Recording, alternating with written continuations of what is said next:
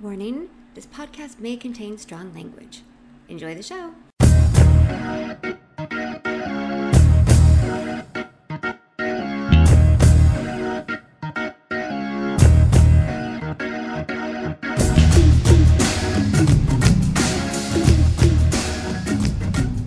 Hey everyone, welcome to Film Fight, a podcast where we compare two movies with similar plots or stories and figure out which one is better. I'm your co-host, Zach Becerra. This is my other co-host, Amber Hollinger. Hey Zach, how are you? How's it going? Good. I never want to take, authority over saying your name. What? That's so because weird. You say it so much better than I do. I don't think so. No? It rolls off your tongue. You're right. I'm sorry. Amber Hollinger. Thank you. Oh, my ears. And with us again, Jim and Steve. I think I'll start saying their last names as well. Jim Pistano. I know it now. And Steve Walter. He's got an easy one. That's what she said. No. Oh. Hey, like Amber Hollinger, Jim Pistano, Zach Becerra, Steve Walter. Yeah. Okay. I got it now. Everybody's name is clear. They sound so good together too. All those names. Yes, definitely. Nobody has a jackass name. Thank you. Not like one of the people we're going to be talking about, like our director of this first movie. Yeah. I had to look up the pronunciation. Well, that's interesting that you had never heard of that guy. Well, we might as well say what we're going to talk about. Absolutely. What's our marquee matchup, Zach? Robocop versus Robocop, which sounds like an awesome movie on its own, I will say, but these are actually two separate films. Well, one is a remake of the original, obviously, but yeah. This is our remake edition, but oh my gosh, we should write a script, Robocop versus Robocop. It would be like King Kong versus Godzilla, except it would be like Godzilla versus Godzilla. Well, there was a Super Nintendo game called Robocop versus Terminator. Oh my gosh, who won? I never finished it. It was a pretty shitty game. Yeah. Fact check before you get in here. Well, we're not here to talk about video games. We're here to talk about cinematic masterpieces and their remakes. I remember when we said last week that we were doing these two, that I'm not sure why, after watching both of them, why I felt like I would like RoboCop 2014 more. No spoilers. Yeah, right. Let's take the 1987 version was the first one that came out. And man, this made a huge impact. It was kind of the first of this genre that exploded onto the scene. A bit of a sleeper hit. It was directed by Paul Verhoeven. Wait. So you're telling me you never heard of Paul Verhoeven? It's Verhoeven, yeah. Only because he's more of an 80s guy. I mean, like, he's still making movies, but the stuff worth watching is a bit older, in my opinion. Did you know about him, but just didn't know how to pronounce his name? Because that would be very clear, because that's hard. No idea how to pronounce his name. Paul Verhoeven is responsible for some of the grossest things on camera that I've ever seen, probably. Yeah, without the nuance of a Cronenberg. Yeah, that's true. Yeah, right. Nuance. Paul Verhoeven. You have to say it. Verhoeven. Verhoeven. The original RoboCop was directed by Paul Verhoeven. It was his eighth. Am I saying it right? No, that's perfect. That's okay. perfect. I just want you to say the name over and over again. You pick the best edit of it. Imagine yourself as the Dutch-Swedish chef. Isn't he Dutch or is he dated? I'm not sure what Verhoeven is. I'm more like the beaker. Well, but again, 80s guy. He also did Total Recall, Basic Instinct. I mean, I know that's 90s, but Starship Troopers. So he's got some good stuff out there other than just RoboCop. He also did Showgirls and Hollow Man, so no one's perfect. What I thought was interesting is you made a note, Hollow Man was the worst movie of all time. And I challenge you, Showgirls versus Hollow Man? Is Showgirls not worse than Hollow Man? Does Showgirls have Kevin Bacon's penis in it? Ooh. That would elevate it. +2. Okay. Well, not everyone has the same criteria. Bacon in it? It does. I remember there was some kind of ensemble cast movie when I was a kid where I saw Huey Lewis's penis and I thought I had lost my mind. Like what? There's a video of Huey Lewis's penis out there and I haven't seen it? It's in a movie. I have to look this up. Stand by. Googling now. RoboCop writers of RoboCop, Edward Numere. He's written Starship Troopers and a bunch of the RoboCop sequels. Michael Miner. He's also written a bunch of RoboCop sequels. Lawnmower Man 2 Beyond Cyberspace. Now, what I found, I didn't know that the writers for this film, RoboCop, came up with it while working on Blade Runner. That's kind of fascinating. fascinating. And so they had this idea, wrote it, and somehow got it sold, obviously. That makes a lot of sense. Yeah. Sci-fi, inspiring sci-fi. But we just don't get a lot of original new properties. So like the idea of someone just having this kind of cool sci-fi idea and getting it out there and made, kind of fascinating. That's true. This day and age, we don't usually get a lot of originality. Yeah, it didn't come from a comic book or a novel. It was something like out of the blue. Which is, I thought it was from a comic book, but I guess there's a famous Frank Miller Robocop comic, which obviously came later. Oh my gosh, totally we should do Robocop the animated series. I'm on board. Peter Weller's not doing anything. Oh, well, this Robocop released in 1987. It stars Peter Weller, Nancy Allen, Miguel Ferrer, Kurtwood Smith, and Ronnie Cox, which, Steve, you claim that your dad went to high school with Ronnie Cox? No, turns out that's not true. He did not go to high school with Ronnie Cox, but when my dad was performing in a band in Houston, while Ronnie Cox was filming a movie there in Houston, he used to come out every night and hear my dad sing for the entire month and a half that he was filming. And he calls, my dad, Chris Walter, but his name is Clark, but he still knew him.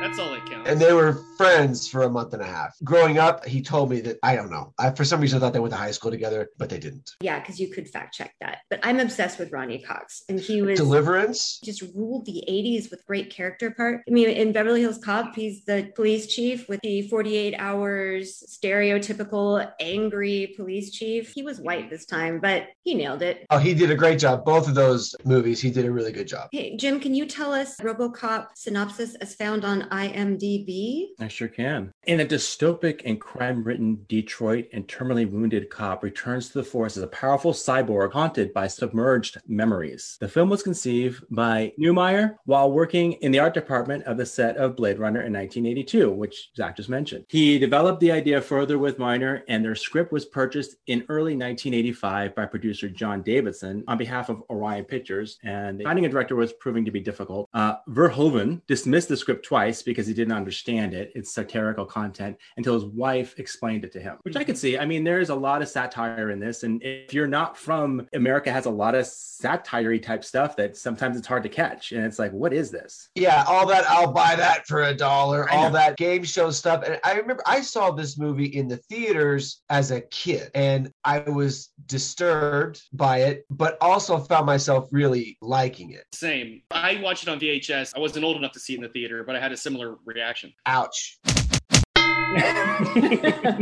I was only 2. I snuck into I was super cool 2-year-old. Sure. And snuck into the theater. Yeah. Oh no, we went right in. Like we snuck in the back. Back in the days, you could sneak into movie theaters if you were smart. I find it really interesting that one of the things that makes this original Robocop so good is its handling of satire. So it's funny that the director didn't quite understand it. His learning curve was lightning because he nailed it. Yeah. I mean, it is interesting in comparison. Just like the satirical touches are even a little more obvious. I was actually 14 when it came out because it was rated R, right? The original one was rated R. Rated R. It was the scene where he gets executed. Oh my God. It was way too much for a 14-year-old. Savage. After that, it became quite good. I mean, it was still, that part was, pretty gross, but we found ourselves really liking Robocop, 1987 version. And then we're going to talk about the sequel stats for a minute, the one that came out in 2014. Remake edition, Robocop Remake. That one was rated PG-13. And you can tell the difference in tone right away. One of the things that kind of set original Robocop apart was the level of violence. And they couldn't quite achieve that with a PG-13 rating. Zach, tell us who directed Robocop 2014. Jose Padilla was his third feature after making 2 Brazilian action dramas, The Elite Squad and The Elite Squad 2, which is fascinating because you can see in sort of the end product, and we'll get to that later. I mean, they got what they wanted based on The Elite Squad and everything. It came out in February of 2014. The writers were Joshua Zatumer. It's not a Zatuma. It's not a Zuma. Zedimer. It was his first feature. He also wrote Patriots Day in 2016, and that's it. Of course, Edward Neumeier and Michael Miner are credited for characters. yeah, it's interesting. Like the remake is written by someone who had never written anything and hasn't written anything. Well, one other thing since. So the two other writers for that have written several of the RoboCop sequels, and it seems like they're a writing team. They also work together on Starship Troopers and the other RoboCop sequels. So they seem to work hand in hand very well together. And not to mention, they both worked on Mortal Kombat 2 and Anaconda, The Hunt for Blood Orchid. Wow. Classic. I think they were just credited for characters. I don't think they actually wrote any of the RoboCop 2014 script, right? Or did they? They were listed under writing credit. Oh, jeez. Yeah, because I know they wrote like all the spin-off stuff and the sequels, and I wasn't entirely sure if they had actually written any of the script. That would... maybe they had started to do something and they, since they still own the rights or whatever, they had to get credited. But you can tell it had such a different tone. And absolutely. I don't know, man. That would make a lot more sense if they were just credited for character. Yeah. I'm just checking really quickly. They're credited as actual screenwriters for the remake. Oh, no, I'm disappointed. For whatever that means. Yeah, that's what I saw too. So I wanted to make sure, because that's a big... I don't want to give credit if if they weren't responsible for this.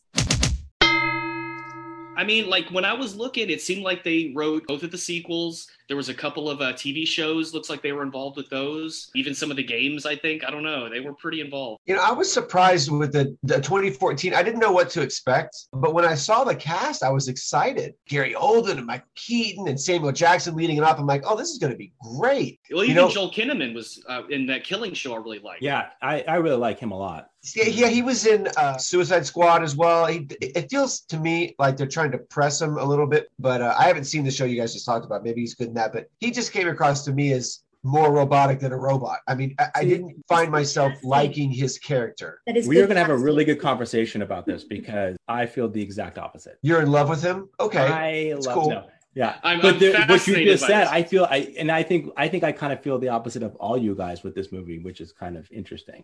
Well, it's interesting that you're wrong, or it's interesting that you feel I can't believe you guys don't see it.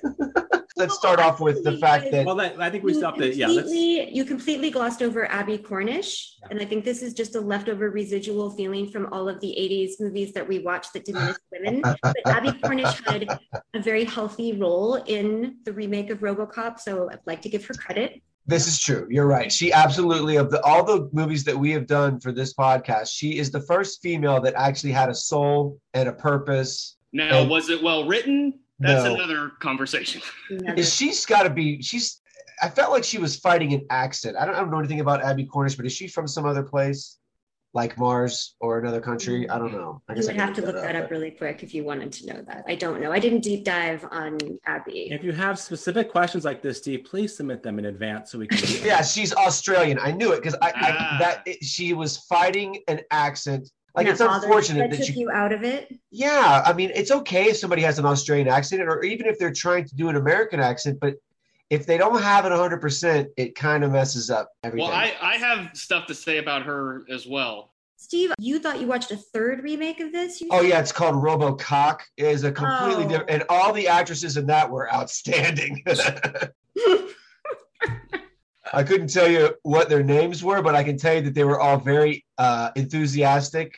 Did the accent throw you off with those two? There wasn't a whole lot of talking. I sort of skimmed through it. There was just there were some high points that I watched. Then I took a nap, and then I watched a little more. I took another nap. I mean, you know how it is. I really want to see this. It's got 18,000 views. You'll be happy When was it made? We have a. This one was made in 2014. The same year? So Robocop came out the same year as Robocop 2014. Is that a coincidence? But it's from Hungary, so I don't know if they used the same calendar as we do. No, it's because she was cock hungry. Huh.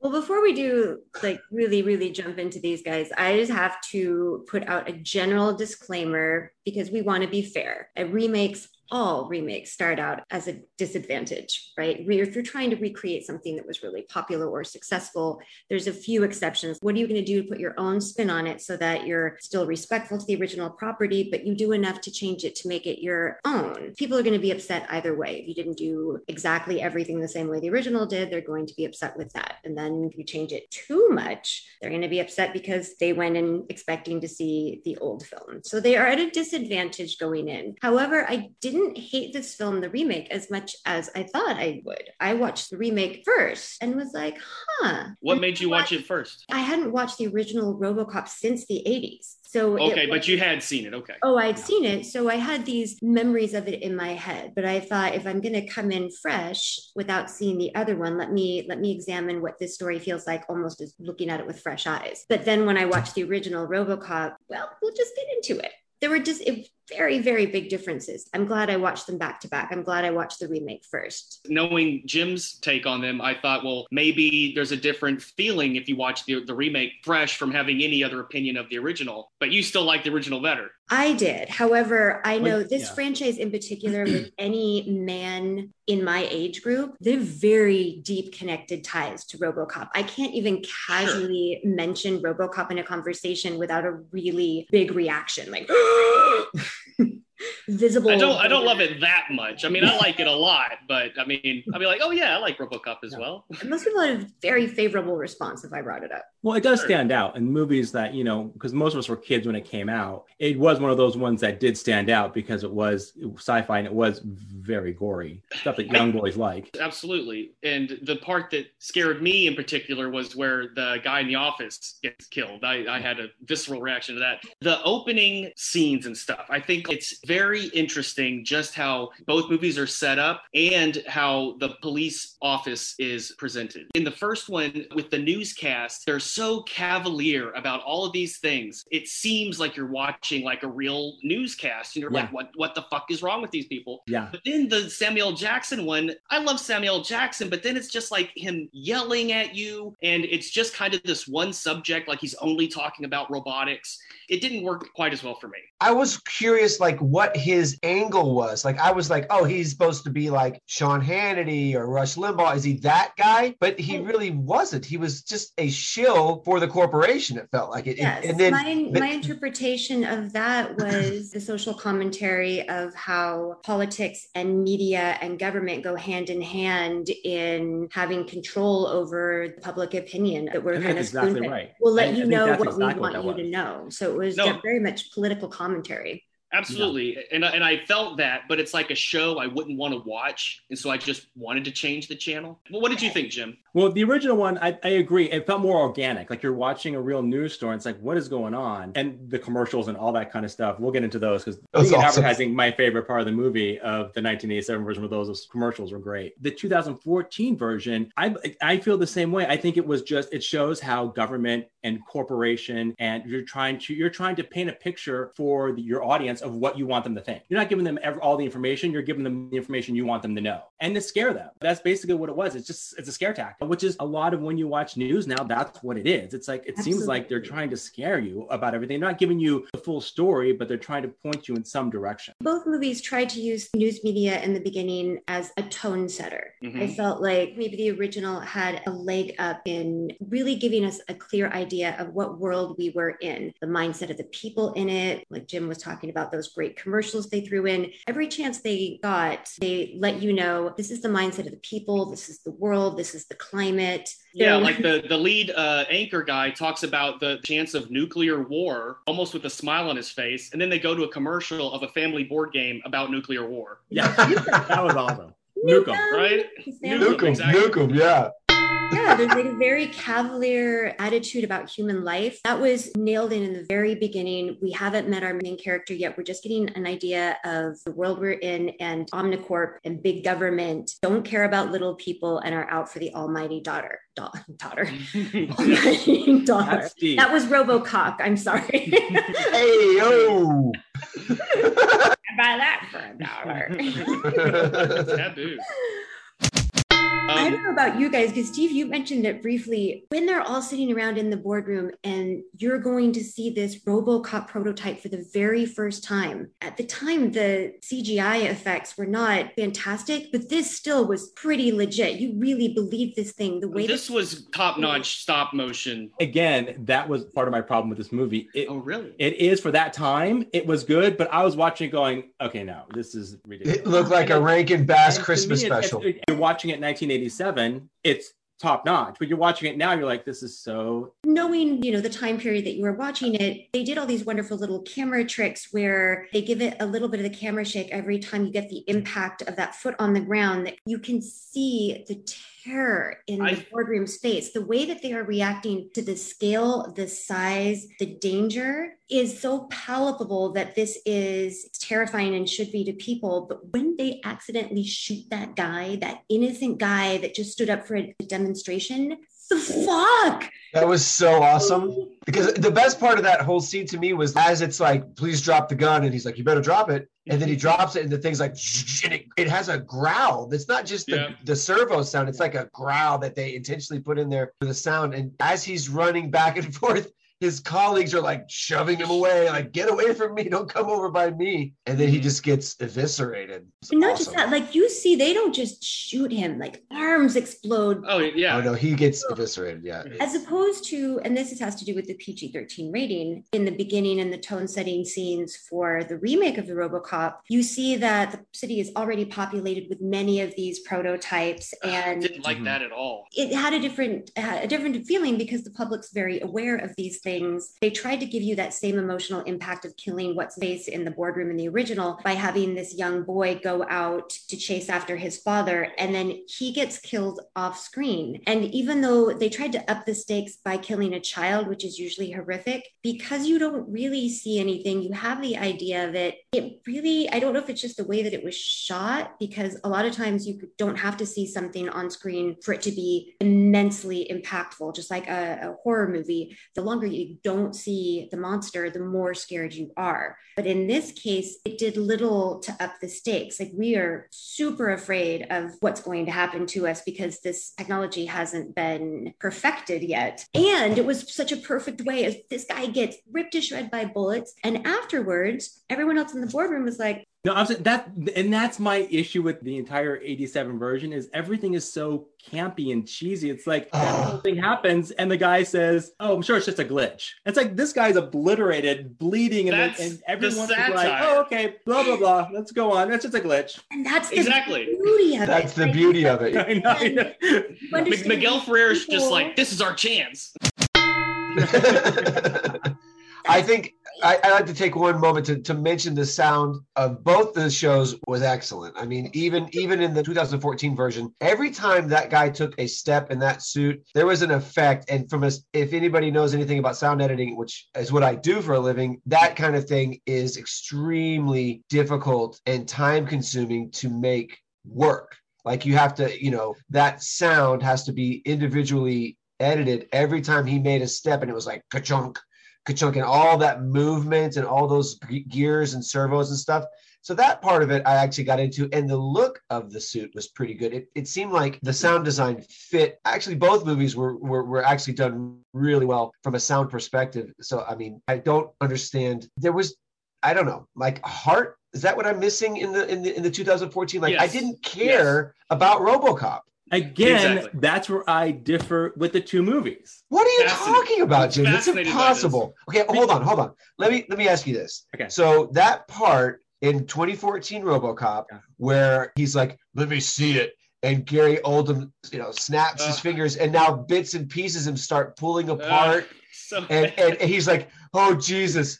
Oh, God. Oh, like, why would you do that? Why would you do that? And then now we're supposed to feel keep his stupid hand? Yeah, like that was okay. So that's actually interesting because they talked about that in the trivia. That was a nod to the original, because in the original, when they were building him, or the 1987 version, they said, well, we can keep his right hand. And the guy goes, lose the hand. No, this is his whole arm in the original. Oh, right, whole arm, yeah. So they kept like BMX tubing for his, and they put a human hand on the end of it. I wasn't buying it. And it was just gross. Like the sound of his breathing, you could see his like lungs. And are you talking about the 87 version or 2014? No, the 2000. Sorry, I switched back to the 2014. It just came across as unnecessarily gory and supposed to like make us feel something. And all I felt was like that was unnecessary. Like you would just say, you don't want to see this, trust me. And he would have gone, all right. I saw this movie in the theater, and when I rewatched it for this, I was actually dreading rewatching that scene in particular. It's just so ridiculous. Like you would never do that as a doctor. You would go, show him. Yeah.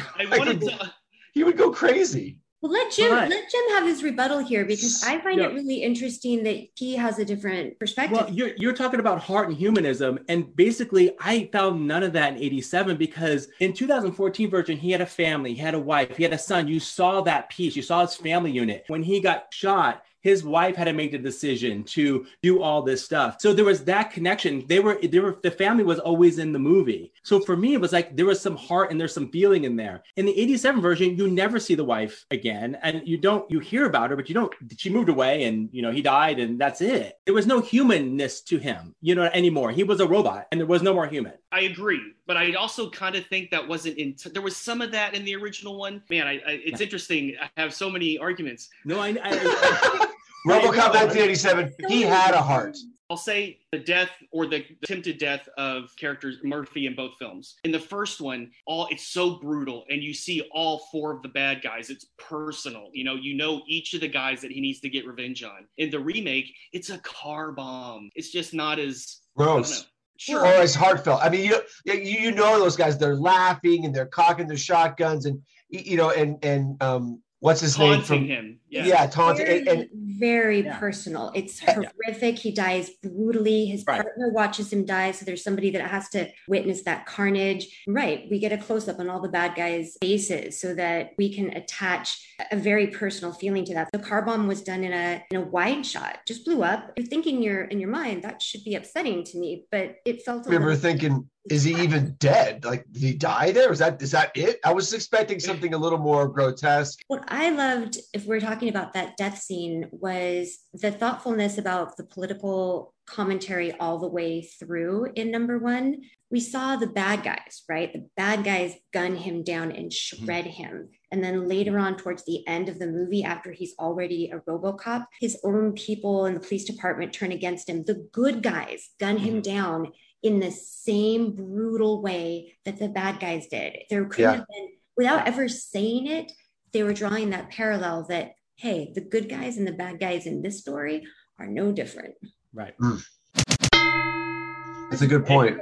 And I wanted to get Jim's opinion on this with the wife, because the thing that really took me out of it was the idea that they would give her the option and that she would go along with it to let her husband go into this procedure and everything. All that would have done to fix it for me is just they don't tell her, and then she finds out about it somehow. He's on TV and she recognizes him. Or during the investigation of his own murder. Picking that way of doing it, I could see it because she's the wife. She has to make the decision. It's one of those things where it's like, again, it almost humanizes it because she's making that decision to keep him alive, even though he's not really him. But it's still, in her mind, it's like, I'm keeping him alive because it's still going to be him, but it's really not. So that's what kind of gives it the more human feeling to me. And again, it's just the different perceptions of it, which is very interesting because I thought that, that to me was the more human part of it.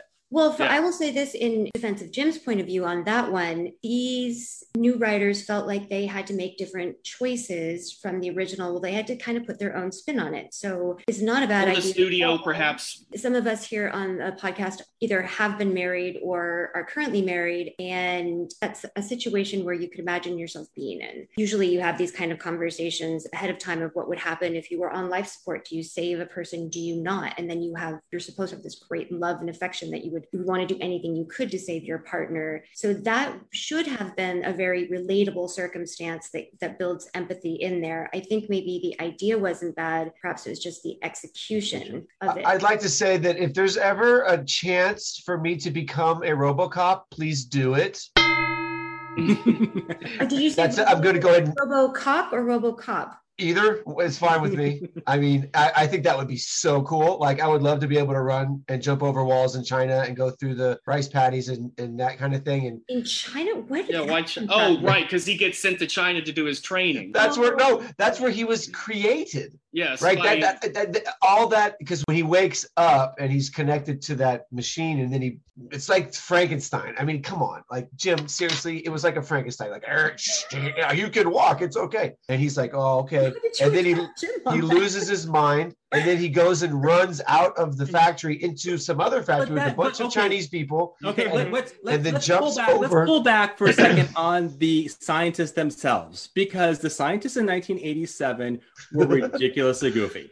Yeah, they were. They were having New Year's parties, and he's sitting there, and they're like playing. It's like, are you kidding me right now with this? It tastes like baby food. So weird. It was just like, they're the scientists who created this, $1 billion, $1 million, whatever he was, robot, and they're having a party right around him on New Year's and messing with them. That was hilarious. I think it was kind of part of the point. Like, nobody cares about anything in this about human life. Yeah. Nobody cares about human life in this movie. Except, and I do think the impact of it. Yeah, like, I think the humanity is really between Murphy and Lewis in the original. And his struggle of identifying his humanity again when he gets those memories back. Could we talk about just the differences between the opening of the police precincts in the films? Because I find that very interesting too. So, first of all, the first line, when you get to the police precinct, the police chief is talking to these two lawyers. And then one of the lawyers says, attempted murder? It's not like he killed someone. And I thought, what a great line. You know exactly what kind of world this is and what kind of environment they're in. And everything about the precinct is like, we're understaffed, our cops are getting killed, our guys don't even really want to be here, everything seems like shit. And you see it in the city, in the shots of the city, like the convenience stores are being hit up all the time, which I know is very 80s, so I'm have a soft spot for it. But then in the remake, it's kind of like the city seems fine, it's not very dirty. Like, they mention some crime, but again, you don't really see it. The other difference is Murphy is new in the original, and in this one, he's been there for a while. So he seems like in the 1987, when like he's being introduced into this world, it's like really fucked up. He doesn't know what to expect, and he's trying to do a good job. And so it's kind of a fish out of water in a way as well. Does this make sense? As a filmmaker / storyteller, I always like when a writer chooses to use a character as means of exposition sharing for the audience. So when you have somebody like Murphy and you make the choice that he is new to the precinct, we are new to this world. We don't know how this precinct works. So when you bring in somebody like Murphy who's new, then you organically get all the introductions, the information you need. You are definitely seeing this movie through Murphy's point of view all the way through, like even during the operation. You are solely with him. Absolutely. Where in the remake, and to your point, there's not a lot of crime in the remake because they've already deployed these Iron Man. So they're praising that, they're saying this is already working. It still has glitches, but look how clean the city is because we've implemented this Robocop force. But then you get the point of view of scientists, Omnicorp bad guy, Abby Cornish's character, the wife. I can't remember her name in the movie. It was Abby Cornish, I think. And then Mrs. Murphy? Yeah, Mrs. Murphy.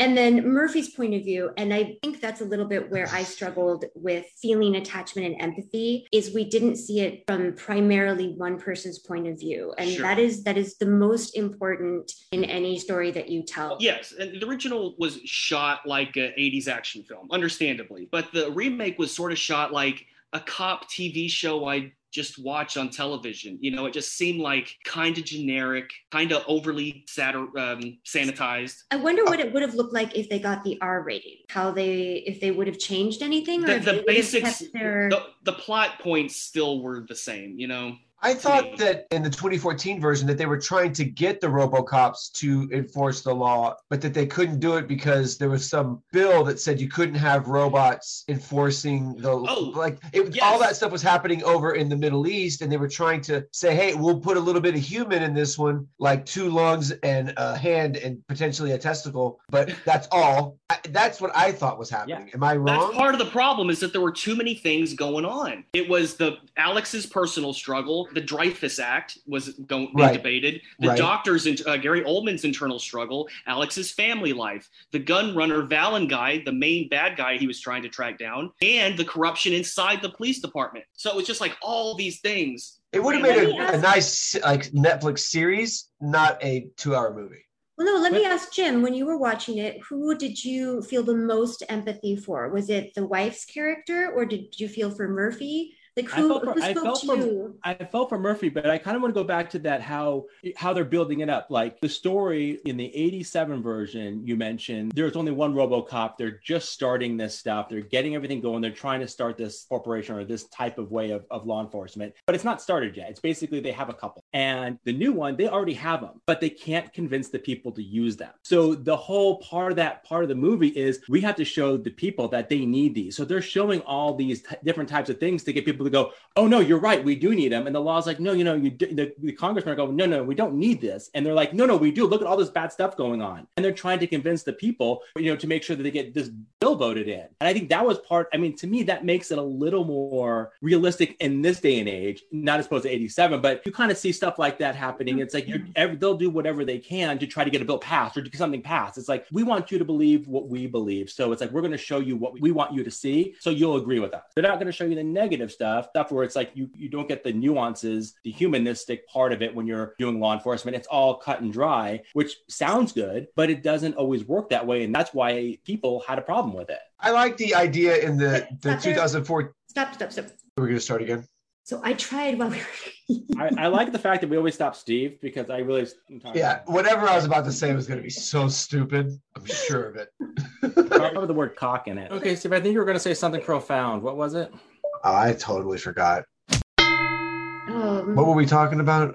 Jim was talking about the police force and the representation of having many out there, and how they were trying to manipulate public opinion. Yeah, and I think it's interesting just because the way that an 80s action movie deals with it and the way that like a 2014 movie deals with it is very different. Guess I prefer the action beat 'em up version. Yeah, and the other stuff is there. It's just not that interesting to me. Sorry. Yeah, I think what took me out of the 87 version was just the campiness, and because it's an action movie, so I'm in my it's an action movie, and all of a sudden it's like it's just goofy and it's this and it's that, and I'm like, I'm getting taken out of it a little bit. Are you into would you consider yourself a fan of 80s movies in general, or do you not watch a lot of the campiest stuff? So you do find camp stuff sometimes. I do. I think it's the action genre that I have a problem with it. You know what I mean? Because the campiness is 80s. I mean, that's what it is. I mean, basically, if you have an 80s movie, it's probably going to be pretty campy. That's the way they do it. Because of all the goofiness with the scientists and even the bad guys, the villains. I mean, at the end when they get those guns that can kill Robocop, and they're just like shooting random cars with the ammo, and it's just, what are you doing? You're supposed to go after this guy and like, oh, look how cool this is. And that's how bad fun. Detroit is. Look how bad it's really fun. But when I think action movie, it was just too campy. I think that was the best part. He blew up the car and he goes, I like it. Wasn't that from one of the TV shows as well? Or did that? The car is the 600 SUX, which 6000 SUX. Because it sucks. Because it sucks. I love that. Yeah, that was funny. I wonder how different it would be, because it was mentioned that Verhoeven, for whatever reason, didn't get satire or American satire if a director who had a better handle on it. Because, I mean, it was a successful movie anyway, but maybe it would stand up a little bit better today. And I think that's what it is. I don't think for me it stood the test of time as much. Like in the 80s, I think it was great. But when you look at it now, I'm like, just a little. And when you're comparing it to like a remake of that movie, that's maybe just more my style. When you do like an action movie, it's just there's more seriousness. But there's heart, and I felt like there was a lot more heart in 2014 than 1987. If I felt maybe there was heart in the 87 version, maybe I would be a little more apt to be like, okay, yeah, they had that too. But to me, there was just so much blood and gore. That scene you talked about when he gets shot, it's emotional, but I'm taken away from it because it's so gory. It's almost like a shock factor. I can't feel sad for him because I'm like, whoa, what is going on here? He's getting blown. Two girls in a cup? Is that what I'm hearing? What didn't? Hold on. It's at least better than that. Okay. Hold on. All right. Okay. Anyway, you didn't at least like you didn't get happy at the end as far as the gore and stuff. Like there was a part at the end when the one bad guy fell into the vat, the awesome like radioactive waste, and then he comes out and his skin is melting, and then he gets obliterated by the car. 80s. I get that it. was 100% so. 80s. That was like one of my most favorite parts of the movie. It's memorable. You remember that, yeah. Yeah, he was like, I mean, it was like, as I was 14 years old and seeing that, I was so disturbed, but also like loving it because I loved feelings like I wanted RoboCop to win. In the 2014 version, I didn't care if he lived or died. It just didn't have the same. And I wasn't going in there thinking that I was going to hate it. I actually remember you mentioning that you liked it, Jim. So I thought, oh, maybe it's cool. Maybe I just missed the boat on this one. And I really wanted to like it because I thought that the sets were nice. I thought the look of the film was pretty. The costumes and the sound, all of it worked. But the story to me, I never cared about RoboCop. I kind of cared about Gary Oldham's character, maybe a little bit. Like I thought like, oh, he's got some substance. And we never talked about Michael Keaton. Yeah. He was interesting. And he was kind of Ronnie Cox and Miguel Ferrer character combined. Yeah. He seemed less threatening to me somehow. He wasn't. That's the thing. I think, and again, it's nowadays you have the CEOs like, oh, I'm not the bad guy. I'm not doing this stuff. But he's the one pulling all the strings and doing everything. But the face of him is like, oh no, it's not mine. I'm all good. He was significantly slimy. That was good. Yeah, even privately, I think he came off like he believed like, hey, this is for the greater good and I'm, going to make a lot of money. He didn't seem like, oh, this is my chance. So I did like that. Yeah. I mean, I like Michael Keaton and love Michael Keaton. I don't know what it was. I guess it was his performance, or maybe it was the length of the film. Maybe there was a little too much, like the pacing was off. I couldn't really put my finger exactly how long. The runtime for 2014 remake is 117 minutes up against 102 minutes. So it's about 15 minutes apart. They're pretty close. I think the pacing was a little bit monotonous in the remake, and that probably had a big hand in the effect on its audience. Although it wasn't poorly received. It wasn't bad, at all. Yeah. I mean, there was it got a 48% on Rotten Tomatoes as opposed to a 90% on the original one, but there might be a lot of nostalgia tied to the original one. By the time the 2014 version came out, there were so many movies in this genre that were better already. Really hard to stand up and compete and stand out in that year. Oh, you mean the remake? The remake, yeah. Yes. So when people came back to it, they were desensitized. We've already seen. But it's kind of like similar to the Ghostbusters remake. I mean, there's other issues as well, but like the biggest problem was that like if you're calling it RoboCop or Ghostbusters, you're also kind of implying a certain tone of that original. And when you go so far, I think people are upset not because of the movie on its own, they're just expecting something different. I actually liked the Ghostbusters remake. I didn't hate it. I didn't hate it. I thought it was funny. Fair enough. I mean, I'm a huge fan of the original and the sequel, but it definitely, like you said, it had a different tone. And maybe I think you have to go in whenever somebody goes into a remake situation. I feel like it's tough, but you have to put all your preconceived notions of the originals out of your mind as much as you can.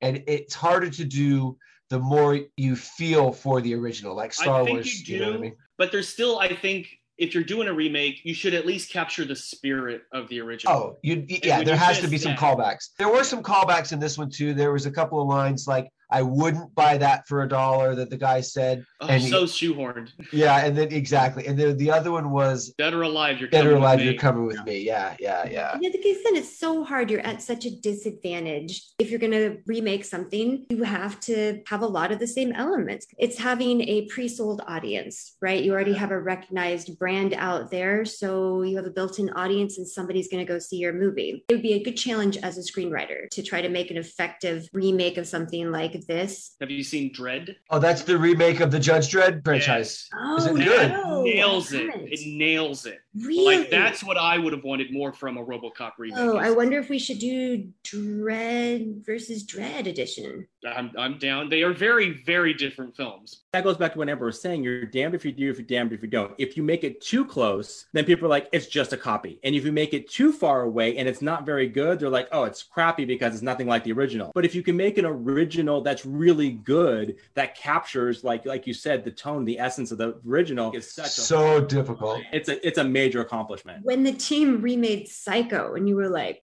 I was just gonna say that it is a shot for shot. You're like, why? But still not as good somehow. Yeah, because it wasn't directed by Alfred Hitchcock. Alfred Hitchcock. Vince Vaughn from Swingers before, it was just like, ugh. It was so bizarre. It was the weirdest cast. Well, because Hitchcock wasn't on actual shooting set for the most part. He would make all his director notes in the script. And apparently that remake used the exact same script. So it was technically the same process under the way the original was made. Huh. Hitchcock boarded out his films shot for shot. He saw his movies before anyone else saw his movies. You could see what was working and not working. I don't understand filmmakers who don't storyboard out their own films, live action, animated. It doesn't really matter. It just is the easiest way on the planet to see if your film is working or not. And that's why all of his films really fucking good. Yep, knew what he was doing. And again, we don't know how much of the change or the tone was from the studio. Like, I think that's a big problem sometimes. It's like, oh, we got this property, we want to do it. We're going to make it, for modern audiences. And it just loses that spirit of the original. Yeah, and like you said, too, I think I did read something, I think in your notes, that said something about the fact that they were going way over budget. So they didn't want to do an R rating because R ratings mean you don't get as big of an audience. They want PG-13. So if you do that, then you're right. Then it's like you're kind of making it a little more vanilla version, and it affects what the product you get at the outcome of the movie. What could they have thrown in that would have not just been gratuitous to give it the R rating? I mean, language wouldn't have made a difference, really. It would have had to have been some subject. Can you just say fuck twice? I can say fuck as many times as I want, Zach. I think you get an R just for if you use fuck twice. I'm not entirely sure. Yeah, that sounds right. That sounds right. It is how much boob, like side boob, all the way up is like a PG-13, but once you show the nipple, you've officially moved into. Not when you're living in the 80s. PG-13 in the 80s, you saw. That is true.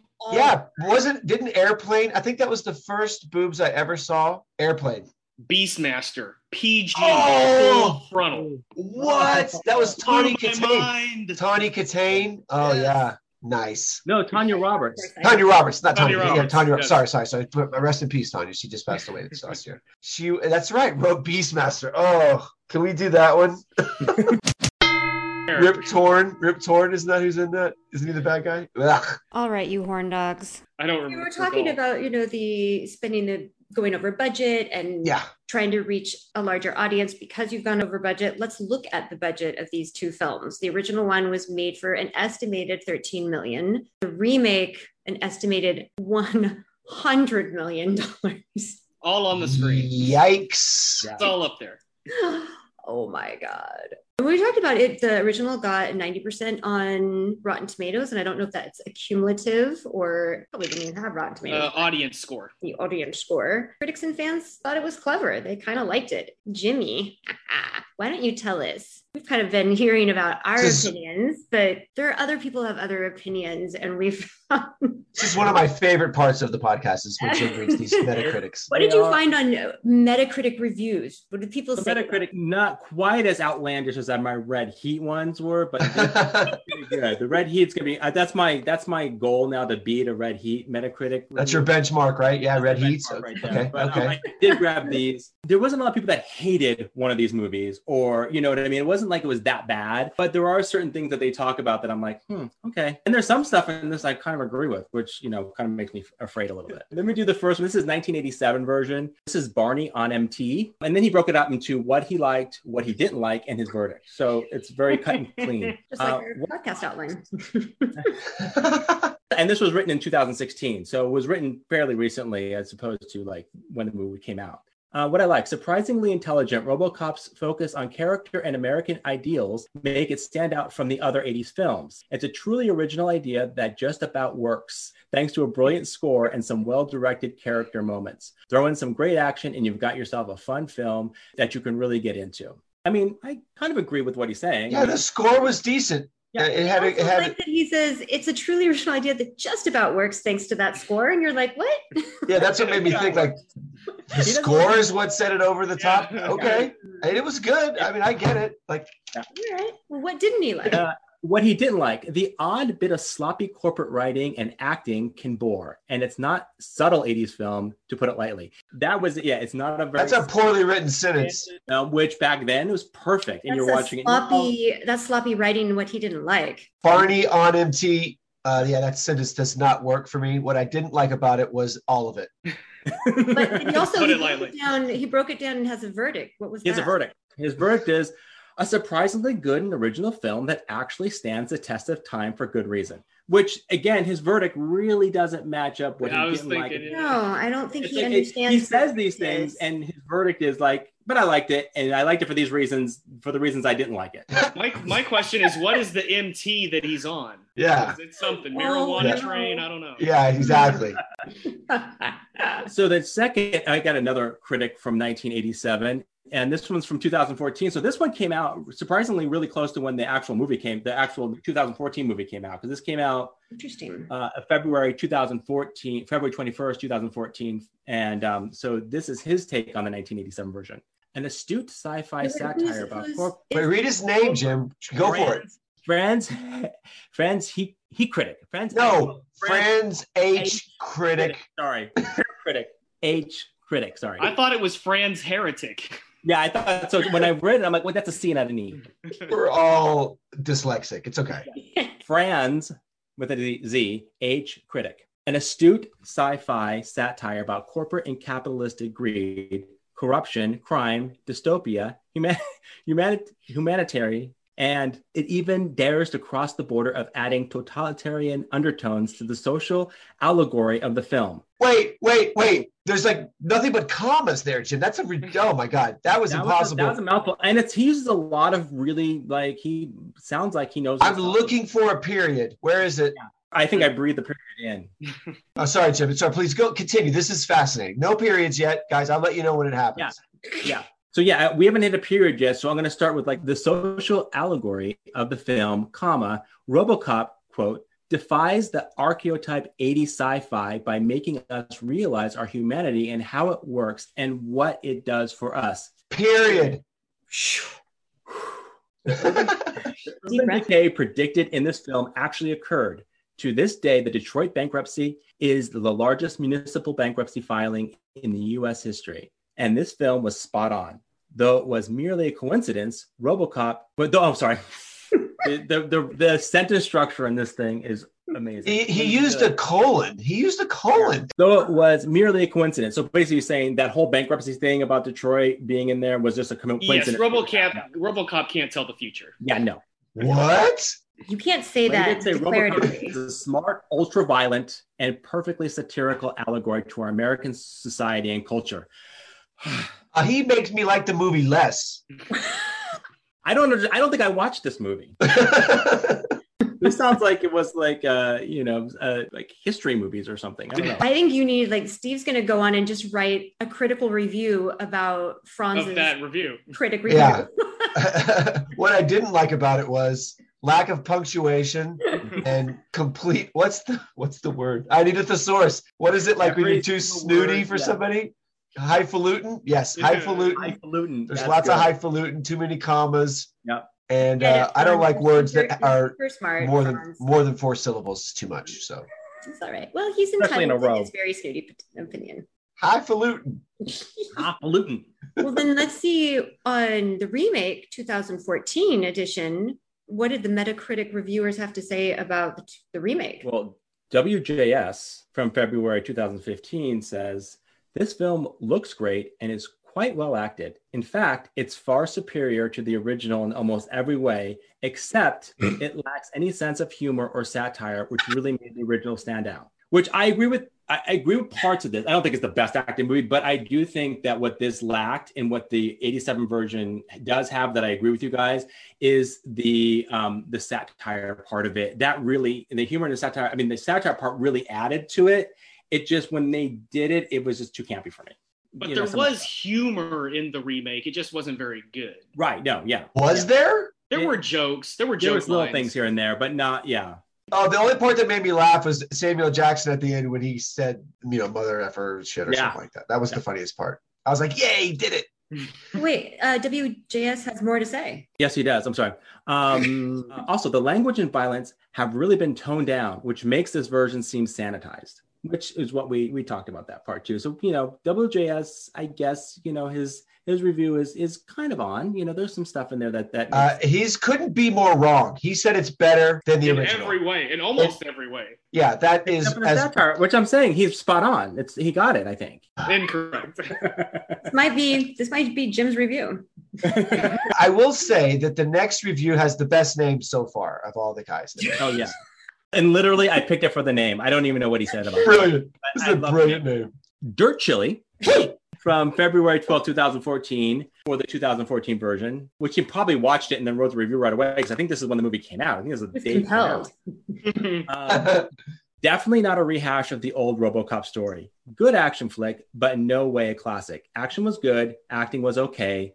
Had a good time watching it, but nothing really sticks with you. And I think that kind of sums up. I think that kind of does sum up, especially for you guys, what you guys felt about the movie. It feels like it was a good movie. It was not like the classic. It's not going to stick with you. Dirt Chili might be. The only way I would have had a good time watching this is if I was also watching the other Robocop on my phone at the same time.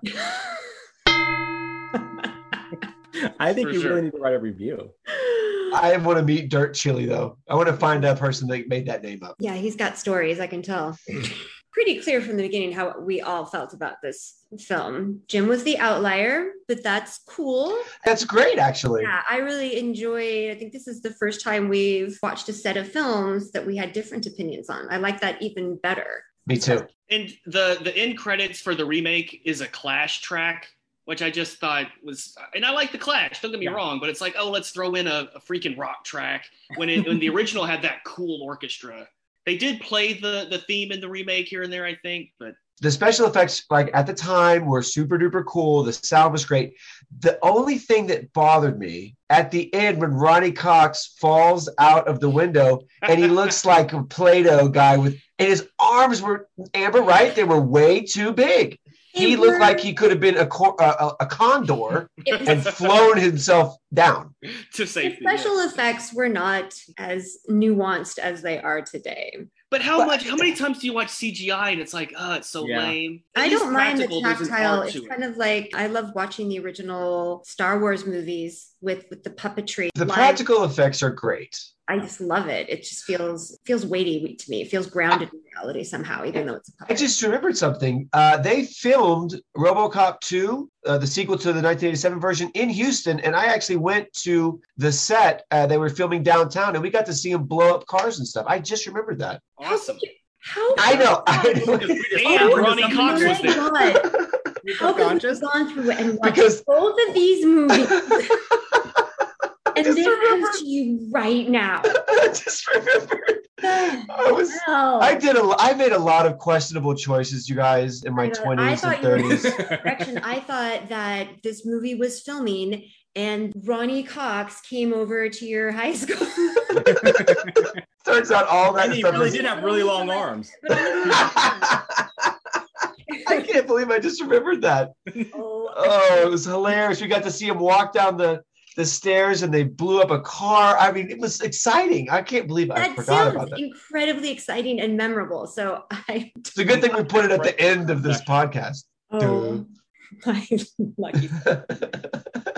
We'll tease it in the episode description. Yeah, right. Find out what Steve remembers at the end of the episode. I have a lot of foggy memories from those days. Give me a break, man. Jeez. That's about it for this episode, guys. Look for Steve's work on episodes of the new true crime series Heist coming to Netflix. Revisit your favorite vintage episodes of Zach's podcast, So Fast, So Furious, and tune into his YouTube series, Metal School, that explores his fascination with 80s rock. And if you wonder why you're so thirsty for a Pepsi or you want to go buy a new Lexus, it's because Jim is in your head. Right. Just go with it. If you love RoboCop night 2014, Jim is also in your head. Yes, he's responsible for that marketing. Catch season 1 episodes of Stillwater on Apple TV, directed by yours truly, and set your laser guns to watch May 31st, the premiere of Housebroken on Fox, starring Lisa Kudrow, where I directed episodes of that. Nice. Awesome. We don't know what our next marquee matchup is, but stay tuned because you guys will know soon enough. That's correct. And we'll be back soon with another Will we? And maybe not. We're going to have a to be continued on the end. TBD. Yes. Like the end of Back to the Future. Exactly. Thanks everyone for joining us. We'll see you next time. Bye. Bye. Have a great night. See you guys later. I'll buy that for $1.